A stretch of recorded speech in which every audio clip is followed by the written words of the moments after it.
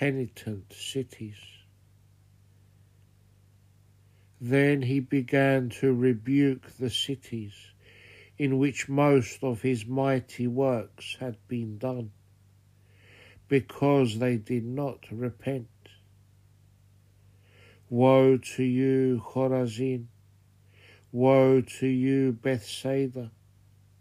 For if the mighty works which were done in you had been done in Tyre and Sidon, they would have repented long ago in sackcloth and ashes.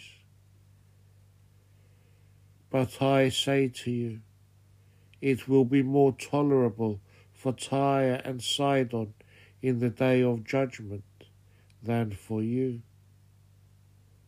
And you, Capernaum, who are exalted to heaven, will be brought down to Hades.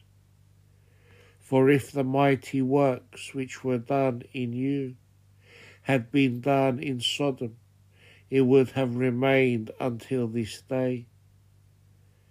But I say to you that it shall be more tolerable for the land of Sodom in the day of judgment than for you.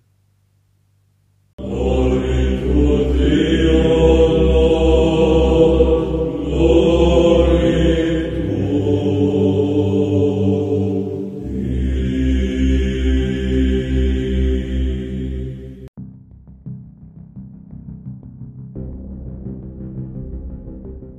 The Commentary. In verses 20 to 24,